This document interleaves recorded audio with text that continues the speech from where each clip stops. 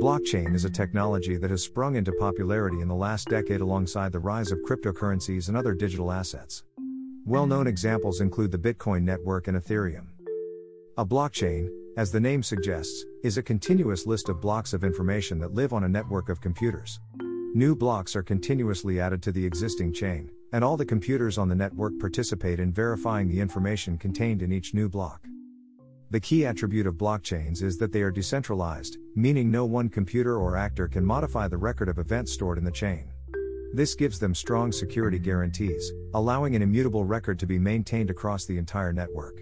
These systems are built not to rely on a single authority, and instead work by sharing responsibility across a large number of participants.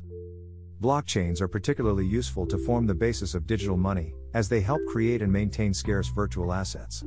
This is in stark contrast to the typical understanding of digital data, where making copies of things is not only easy but one of the main benefits.